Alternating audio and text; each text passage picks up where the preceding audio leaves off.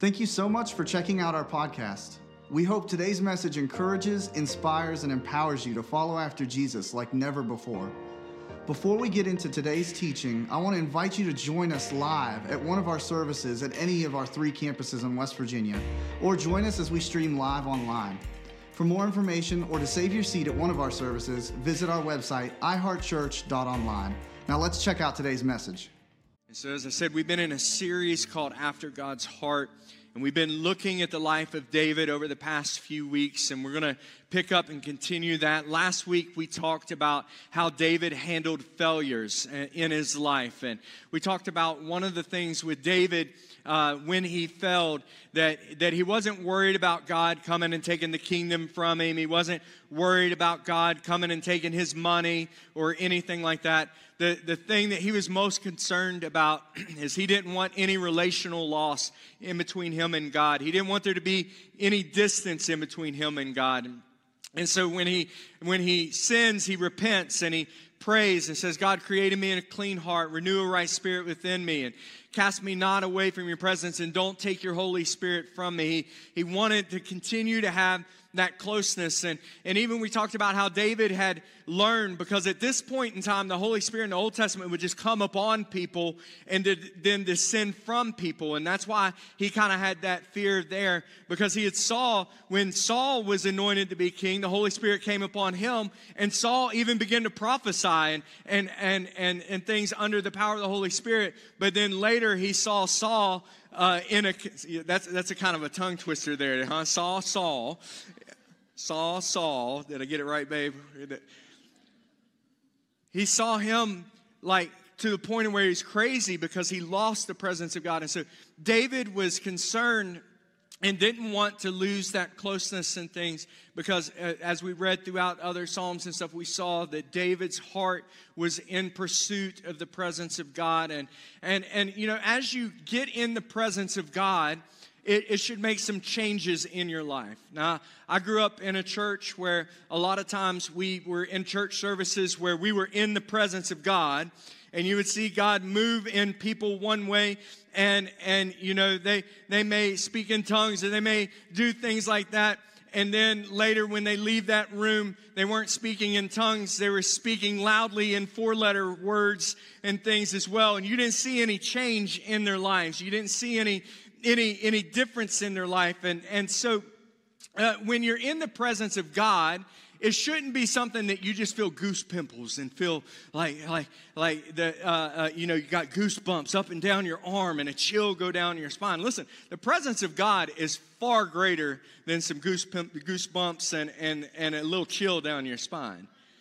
The presence of God should change somebody. And as David was in the presence of God, you can see the closer he got to God, the more he learned about God, the closer he began to understand the heart of God. And it's the same way in our lives today.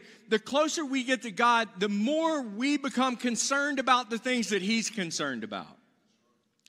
And we begin to have a focus on reaching the lost. And we begin to have a focus on telling people about him, and less of a focus on us and the things that we need. And David, as he gets closer to God, he begins to form kind of a deep relationship with him. You know, anybody have those friends who, like, they can just come up in your house anytime, like, not knock on the door, just open the door like they're home and just walk on in? Come on, y'all have some of those friends? Okay, some of y'all are like, yeah, I have those, but they're not welcome. They just kind of do it on their own. But there are levels of friendship. You know, I'm not going to walk up to your house and just bust right in the door, you know, because there's difference in levels of relationship because we don't know each other as close. But David knew God in a way that a lot of people didn't know him. I believe David kind of had that thing that he could go up in the presence of God anytime that he wanted. He didn't have to knock. He didn't have to beg. He didn't have to speak in King James. None of that to be able to get into the presence of God. And he developed a closeness and a relationship. And And David wrote about the things as he's closer to God and God's revealing himself. David wrote about these things in several Psalms. And so today we're going to look at 4 Psalms, and we're going to pull some things out of it that David kind of had his revelation of God. And the first one that we're going to start in is the 23rd Psalm. Now, Psalm 23 is probably one of the most famous passages of Scripture. I know it's read at a lot of funerals. It's on a lot of pictures and things that are in people's houses and things. But David wasn't writing this thing to be framed. He wasn't writing this as part of a eulogy at a funeral. He is writing this out of the revelation of who he understood God to be. Psalm 23 verse 1, it says, "The Lord is my shepherd." I want you to notice he makes it personal. He's not a shepherd who's distant, but he's my shepherd. I'm in relationship with him. And because he's my shepherd, I have everything that I need. He lets me rest in green meadows, and he leads me beside peaceful streams. He renews my strength. He guides me along the right paths. And he brings honor to bringing honor to his name. Even when I walk through the darkest valley, I will not be afraid because you are close behind me. You know, David is sharing these different revelations, different things of who the shepherd is to him. He says, your rod and your staff, they protect me and they comfort me. Now, if you talk about a rod in other places, a rod was kind of for correction and things. And David's even saying, the fact that you correct me brings me comfort. Not shame, not condemnation. It brings me comfort. He says, you prepare a feast for me in the presence of my enemies. You honor me by anointing my head with oil. My cup overflows with blessing. Surely the goodness and your unfailing love will pursue me all the days of my life, and I will live in the house of the Lord forever. And when you read that, you know, it's a nice, 6, 7 verses of Scripture, but there are some major revelations and truth that are in that. And so I'm going to give you a list. And so if you've got notes, you're going to want to turn it over on the back of that page because they don't have enough lines on there for you. I'm going to give you 12 things that we can pull out of this little short passage of Scripture as benefits of being in a relationship with the Good Shepherd. The first one is this, is that he provides your needs. He said, the Lord is my shepherd and I have everything that I need. It doesn't necessarily say I have everything that I want, but he says I have everything that I need. And David went through times in life where, he lived in a palace. He had a great kingdom. There were times when he was very prosperous and rich, but there were other times in his life where he's just wandering around in the fields with the sheep, following after them and just coming upon provisions as he can. There were times when he's running from his life in caves and hiding in places. But the one thing that David said is, in all the years that the Lord has been my shepherd, one thing that I can see is that I have always had everything that I need. He's always provided. The second thing that we see in this is that he gives rest. I think this is something that, especially in America, we need to learn a little bit better. We need to learn to rest. It's amazing at how in a bunch of other countries, like they actually have a time in the middle of the day where they take a siesta, they take rest and everything. Most of us would be like, there is no way I could stop at 2 p.m. and go take a nap until 4 p.m. and get on with my day. There's just no way. Like we're even thinking right now, we're not even able to just kind of rest and listen to this sermon because we're thinking, okay, I got to go to Sam's and I got to pick up this and then I got to go do this and I got to go do this and we've got this list and we're in this constant state of anxiousness and anxiety and go. But here he says that the Lord, one of the greatest gifts that he gives you is rest. And so many people I don't even have time to take a nap. But the Bible even talks about honoring God with a Sabbath day, an entire day where you rest. And some of you are like, I can never do that. You're getting anxious just thinking about resting for a day. It's causing stress. But it's a gift that God gave us. And it's a gift that he wants us to enter into. Jesus even said in Matthew 11, he said, if you're weak and you're weary and you're heavy laden, come unto me, and I will give you what? Rest. Third thing is he restores our strength. And one of the ways he restores your strength is by giving you rest. God doesn't want us going through life worn out and weak and weary. He wants us to come to him. He wants to give us grace. He wants when in our weakness to become our strength, because we learn that in our weakness we tap into him and let his grace be sufficient and his strength made perfect in our weakness. The fourth thing is this, is that he leads us on right paths. I want you, there's some very important words in the way that it's not we lead him on what we perceive to be the right path. Because if we're honest, that's the way a lot of us live our life. Like, okay, God, I'm going here, and I'm going to do this, and I'm going to marry this person, I'm going to go do this business deal, and then I'm going to go to this school, and I'm going to do this, and we tell God what we want, and we want you to bless it, by the way, God. Bless me along the way. Like all these things, this is what I want to do. You said that if I would delight myself in the Lord, you would give me the desires in my heart. It's not what it meant there. It meant that he would change the desires of your heart to match what his desires are as he is leading you on the right path. We have to take time to ask him. The Bible says that his word is a lamp unto our feet and a light unto our path. Psalms 119, 105. It's in his word that he will show us and lead us and guide us. I was talking to a man earlier today who's been praying about, he's retired and he's thinking about moving to be with his family and his grandkids and be closer to them. And he's like, I still, I'm just kind of waiting right now.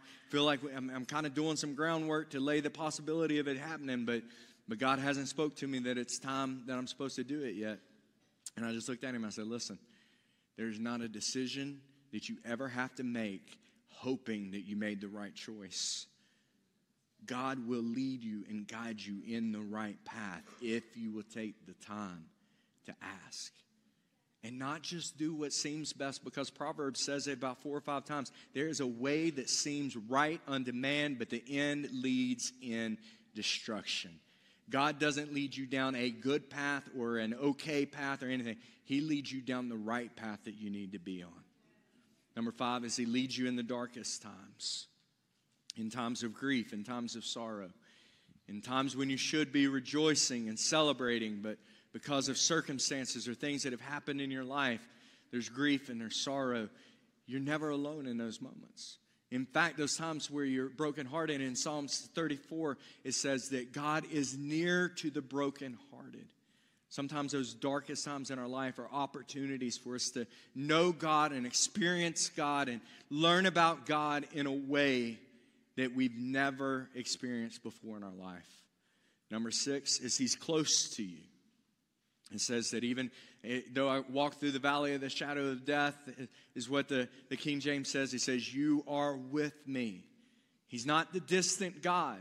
I want you to notice how much, if you read through Psalms, you'll see how David didn't see God the way that a lot of people in this time. A lot of people in this time were still trying to make the right sacrifices, trying to earn God's approval and all of that. He didn't see God as a distant God who just wanted you to kill lambs to cover up your sin, or come to him once a year on certain holidays, or a couple times a year at certain feasts and things like that. He saw him as somebody who wanted to be close and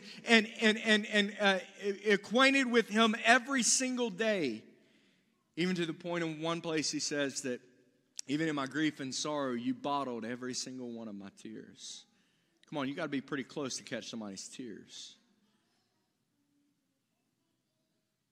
And that's the difference in between David and a lot of people in the church world at this time. Is for everybody else, he was a distant God. But for David, he was a God that was close. He was a God that walked alongside him. The next thing is that he protects us and he comforts us. You'll see throughout the Psalms David will talk about he is my refuge. He's my fortress. He's my strong tower. He covers me under the pinions of his wings. He's a mighty God. He's my shield and my buckler. Like time and time again, David understood that God was able to protect him. I mean, he's running for his life on multiple occasions, not only from King Saul, but even from his own son, Absalom, who tries to take over the throne. And every step of the way, this isn't something that he's hoping that God might be able to protect him. It's because of life experiences that David went through. David understood that God definitely, without a doubt, is able to protect you.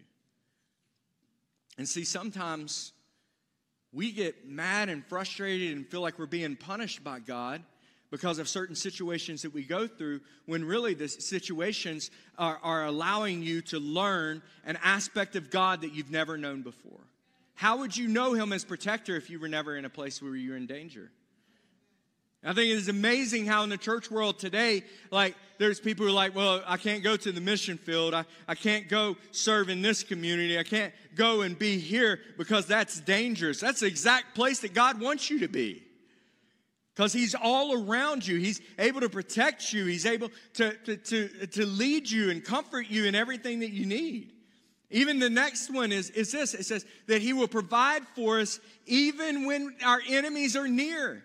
He said, you prepare for me a table in the midst of my enemies. When my enemies are surrounding me, you're right there. You're giving me my daily bread and my food with my enemies all surrounding me. See, we want God to just eliminate our enemies. We want God just strike them dead, Lord. Rain fire and brimstone on them and consume them and all that. But the Bible tells us that we're supposed to do the opposite of that. We're supposed to bless those people who are an enemy to us. And here David says, right in the middle of my enemies, God just sets up a table for us to just sit down and eat. And just have fellowship. They're not in a heightened state of having to defend themselves and having swords in their they're sitting at a dinner table, eating, fellowshipping together, learning one another, having conversation about what's near and dear to their heart, what's going on in their life. Again, it's showing a sign of intimacy and closeness right in the middle of chaos. Number 9 is he anoints us. There's many different things. The anointing oil represents the Holy Spirit. The anointing in the New Testament talks about how the anointing of God can break every yoke of bondage and set the captive free and all of those things. In the Old Testament, anointing oil was used to anoint kings or put status or things. But in the life of a shepherd, because that's what he's talking about here with sheep, anointing oil a lot of times was applied to the head and the ears and stuff, simply to keep bugs off of their ears and to keep them from buzzing in their ear. Anybody ever had like a little gnat or something get stuck in your ear before? Anybody ever experienced that? Like, that is torture. And some of y'all are like, it wouldn't be that bad. It's just a gnat. Let a gnat fly in your ear, and I guarantee you'll be thinking differently. And that oil would keep those gnats from being in their ear and the bugs and stuff from all that. And you may not have ever had a gnat in your ear, but I can tell you this. You've had the enemy come up and whisper something in your ear on repeat over and over and over again. You're not good enough. You're worthless. You can't forgive them. You'll never be good enough. It's just things over and over and over again in your mind. And the anointing oil silences that and eliminates that. Number 10 is he makes our cup to overflow with blessing. He said, not only does my cup overflow, but it overflows with blessing.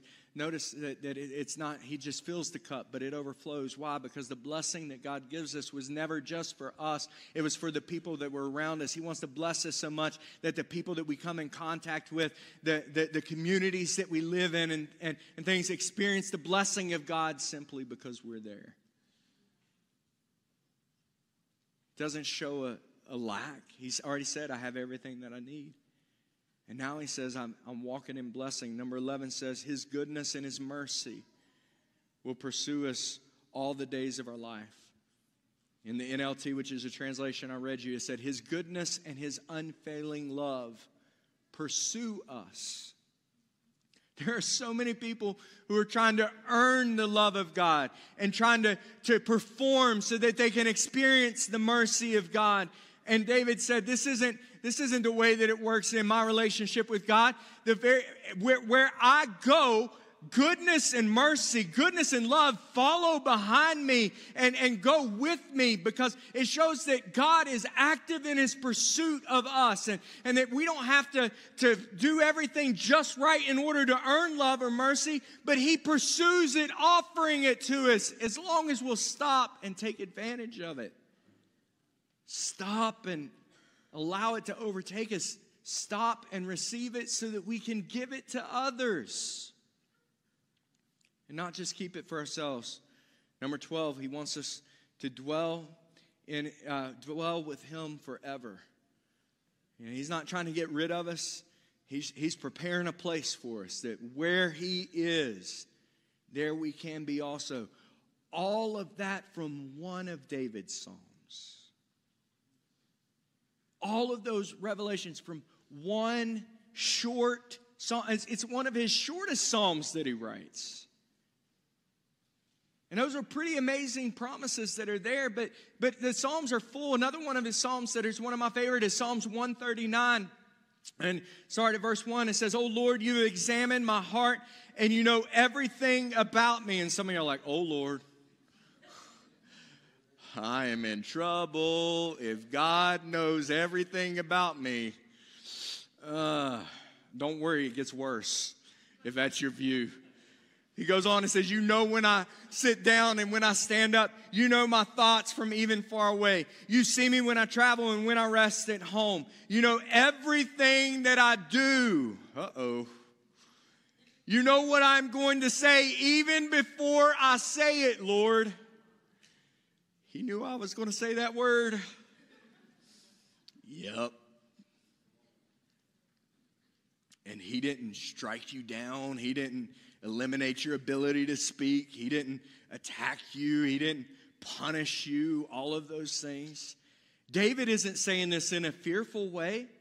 And we've already established that David wasn't a perfect person. That David had lustful thoughts and he pursued them. That David had greedy thoughts. That David had prideful thoughts. That David had different things. So when David is saying this, he's not saying it like, "Oh no, God's going to strike me dead," because he knows what I've been thinking. He knows what I've done.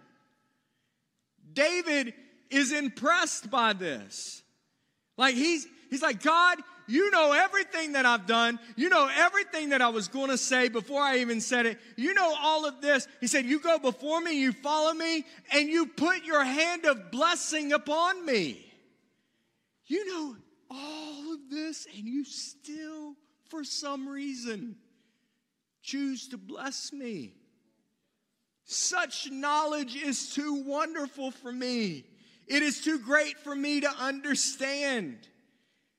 I can never escape your spirit. I can never get away from your presence. If I go to heaven, you are there. If I go down to the grave, you are there. If I ride on the wings of the morning, if I dwell in the farthest oceans, even there your hand will guide me. Your strength will support me. David is not worried about, like, "You're going to punish me. You're going to destroy me. He's like, "No, even in all my faults and my failures, I don't understand it. I don't know why you're like this, but you still love me. You still choose to bless me. Everywhere that I go, you go with me. You're protecting me. You're guiding me. You're supporting me everywhere. I don't know what it is that I've done to deserve such a love, such passion, that it follows me, that it overtakes me. But I sure am glad that I have it." But for the most people who are in the church world today, that's not the view that they see of God.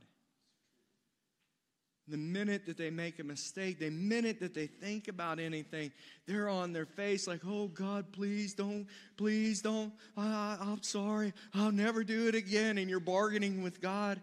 David isn't bargaining with God. He even says, if I could go into the dark, if I could ask the darkness to hide me, your light would become night. But even in darkness, I cannot hide from you. To you, the night shines as bright as day. Darkness and light are the same. It's like there's nothing I can do to even hide. And it's pointless for me to try to hide who I am or what I've done or the sin that's in me. Because God, everything to you is light. You made me you made all the delicate inner parts of my body, and you knit me together in my mother's womb. Thank you for making me so wonderfully complex. Your workmanship is marvelous. How well I know it. You watched over me while I was being formed in utter seclusion, as I was being woven together in the dark of the womb.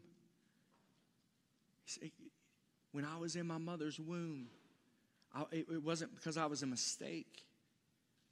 It wasn't just by chance. Everything about me has been so fearfully and wonderfully and intricately created and made for the purposes and things that you've laid out for me. And some people may be like, well, you know, I can get that, you know, if it came from a husband and a wife that were married and all that, and it was, but I don't even know who my father is. I don't even know any of those things. I was born in sin. Well, you know what David says in one of the Psalms? He said, in sin I was born. A lot of people believe that the reason why he wasn't called to go in front of Samuel when Samuel came to anoint king was because David was an illegitimate child. That he wasn't one of Jesse's sons, and so he's just a shepherd boy that's out in the thing. But yet God called him, and because he had been planning for that day to happen his entire life. He says, you saw me before I was born, and every day of my life was recorded in your book, even before every moment was laid out, before one single day passed. How precious are your thoughts toward me. They cannot be numbered. If it could be numbered, they would outnumber the grains of sand on a seashore, and when I wake, you are still with me. He said, God wrote out every day of your life before you lived one.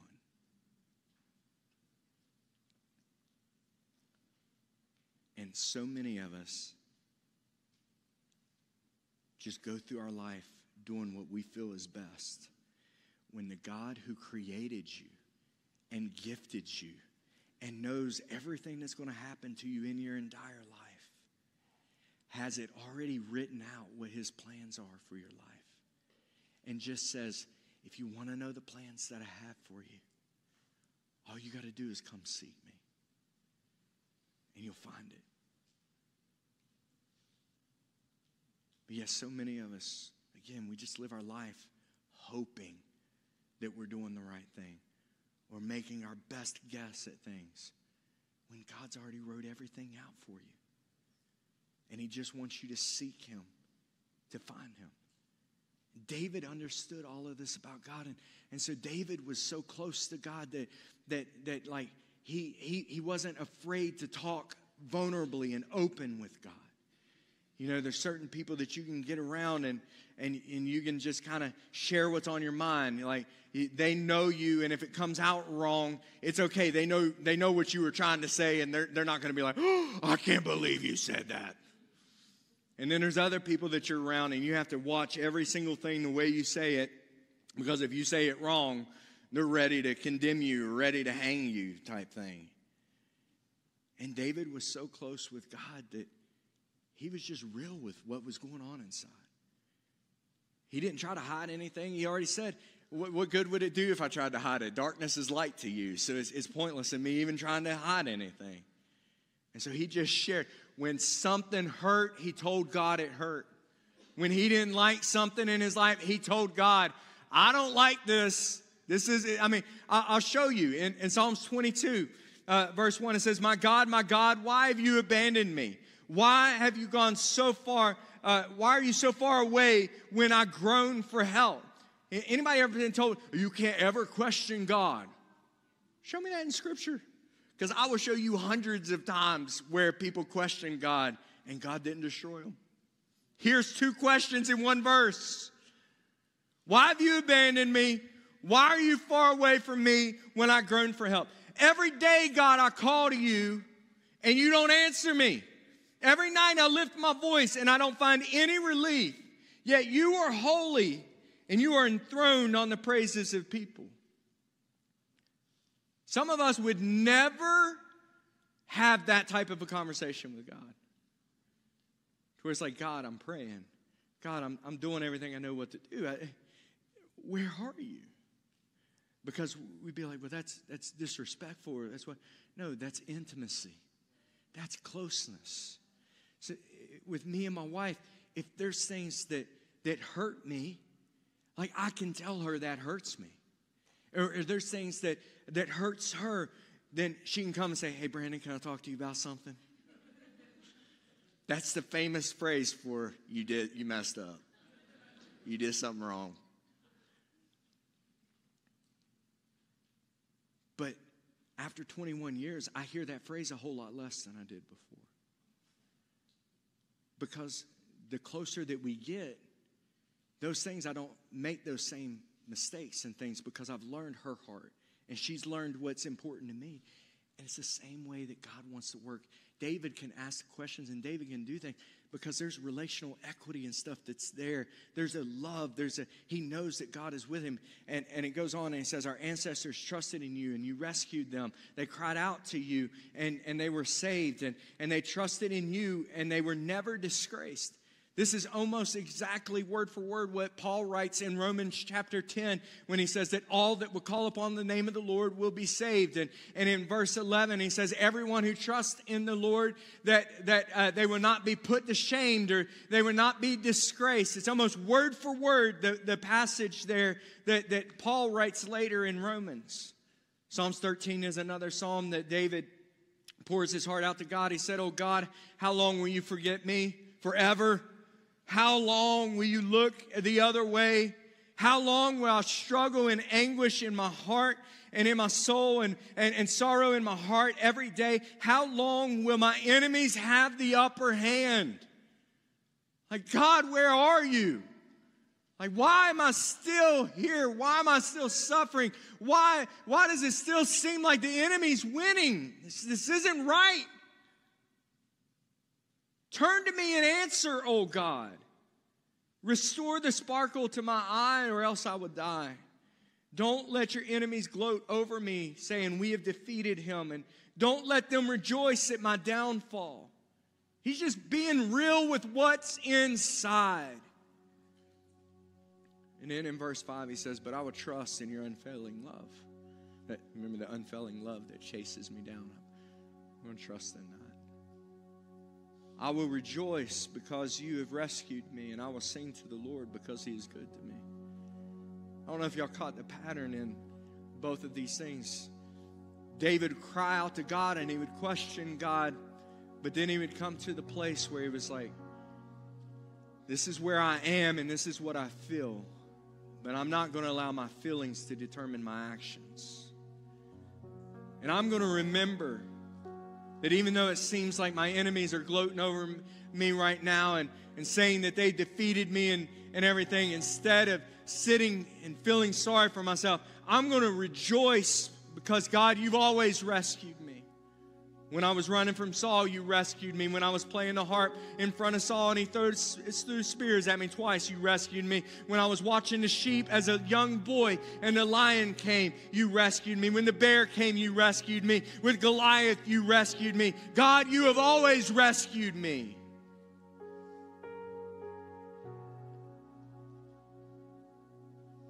And then in the other psalm, in Psalm, I think it was 22, he said, I remember what you've done for God's people. That your people, you watched over them. And when they cried out to you, you rescued them. David would pour his heart out to the Lord, but then he didn't stay in that depression, in that place of sorrow. He decided, I'm going to go from here And I'm going to begin to turn my focus on God, and I'm going to begin to worship God. I'm not going to allow my circumstances to determine the way that I live my life. In spite of my circumstances, just as Pastor Q talked about Paul and Silas in prison, beginning to worship God. Yes, this is where I am right now. I'm not denying that the situation that I am in stinks and that it's unfair and that I don't feel like I should be here. But God, it doesn't change who you are. You are the God who saved me. You are the God who provided for me. You are the God who loved me when nobody else loved me. You are the God who forgave me over and over and over and over again. And so I'm not going to feel sorry and be angry and distant from you. I'm coming toward you in worship. Because in spite of where I am right now, I know this isn't where I'm going to stay because I know who you are. Your loving kindness follows me all the days of my life. On the good days and the bad days. And eventually it's going to overtake me. I don't have to be afraid. You're with me. Even in times when I'm being disciplined because of my own sin, you're with me. Your rod and your staff, it comforts me. Because I realize that the fact that you are disciplining me means that you see me as your son. Your discipline is out of love, not out of rejection for me. And so versus running from you because I'm afraid of discipline, I'm running to you because I know you've always been my place of provision. You've always been my place of peace. You've always been my place of protection. You've always been my place of comfort.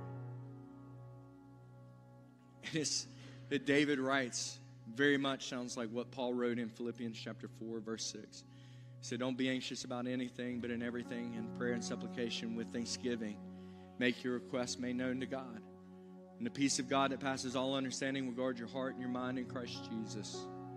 Finally, brothers, whatever things are true, whatever things are honorable, whatever is just, whatever is pure, whatever is lovely, whatever is commendable, if there is any excellence, if there is anything worthy of praise, think upon these things. It's pretty much exactly what David just said. This is where I am, but I'm crying out to you and I'm bringing my anxieties to you, and now I'm going to worship you because you've always been faithful. I remember when my dad forgot me and you made Samuel say, we're not sitting down until you get the other boy. Because you didn't forget me in the field. You brought me there. And I remember it was you that had Samuel anoint me with oil when he could have went by what looks best and see Eliab as the big, strong soldier guy, but you overlooked what looked best on the outward appearance.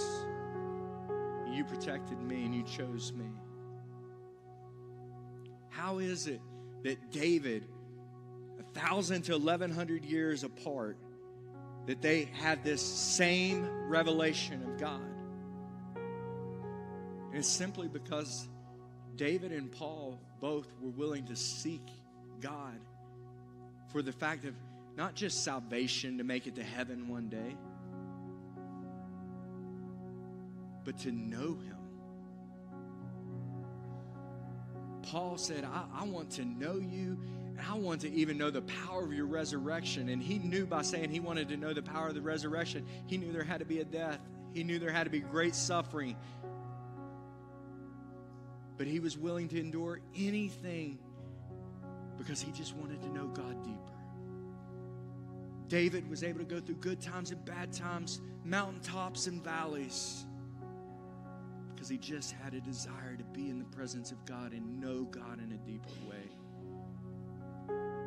And so if God can give the same revelation to David and Saul when they're 1,100 years apart,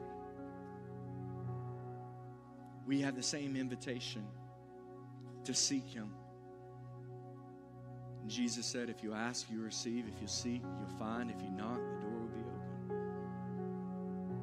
But did we take Him up on that? James wrote that if we would draw near to God, that He would draw near to us. Who moves first? Us. If you draw near to God, God will draw near to you.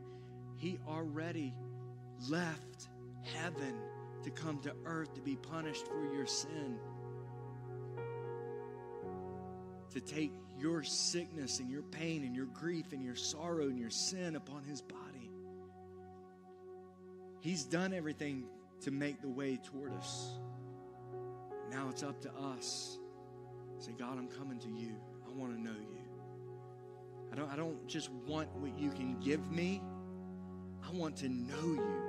I want to know who you are. I don't want to just think that you can do things. Like, I want to have an assurance because we're so close and we've spent time together that what's on your heart is now on my heart.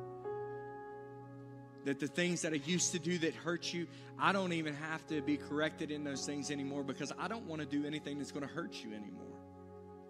And so I stay away from it because I never want to be in a broken relationship with you. I want to stay close. Thanks again for listening. To hear more messages like this one, be sure to subscribe and check out our podcast channel for past messages. If you like what you're hearing, please rate and share. For more content, to connect with us, or if you'd like to support this ministry by giving, visit our website, iheartchurch.online. We love you and have a great day.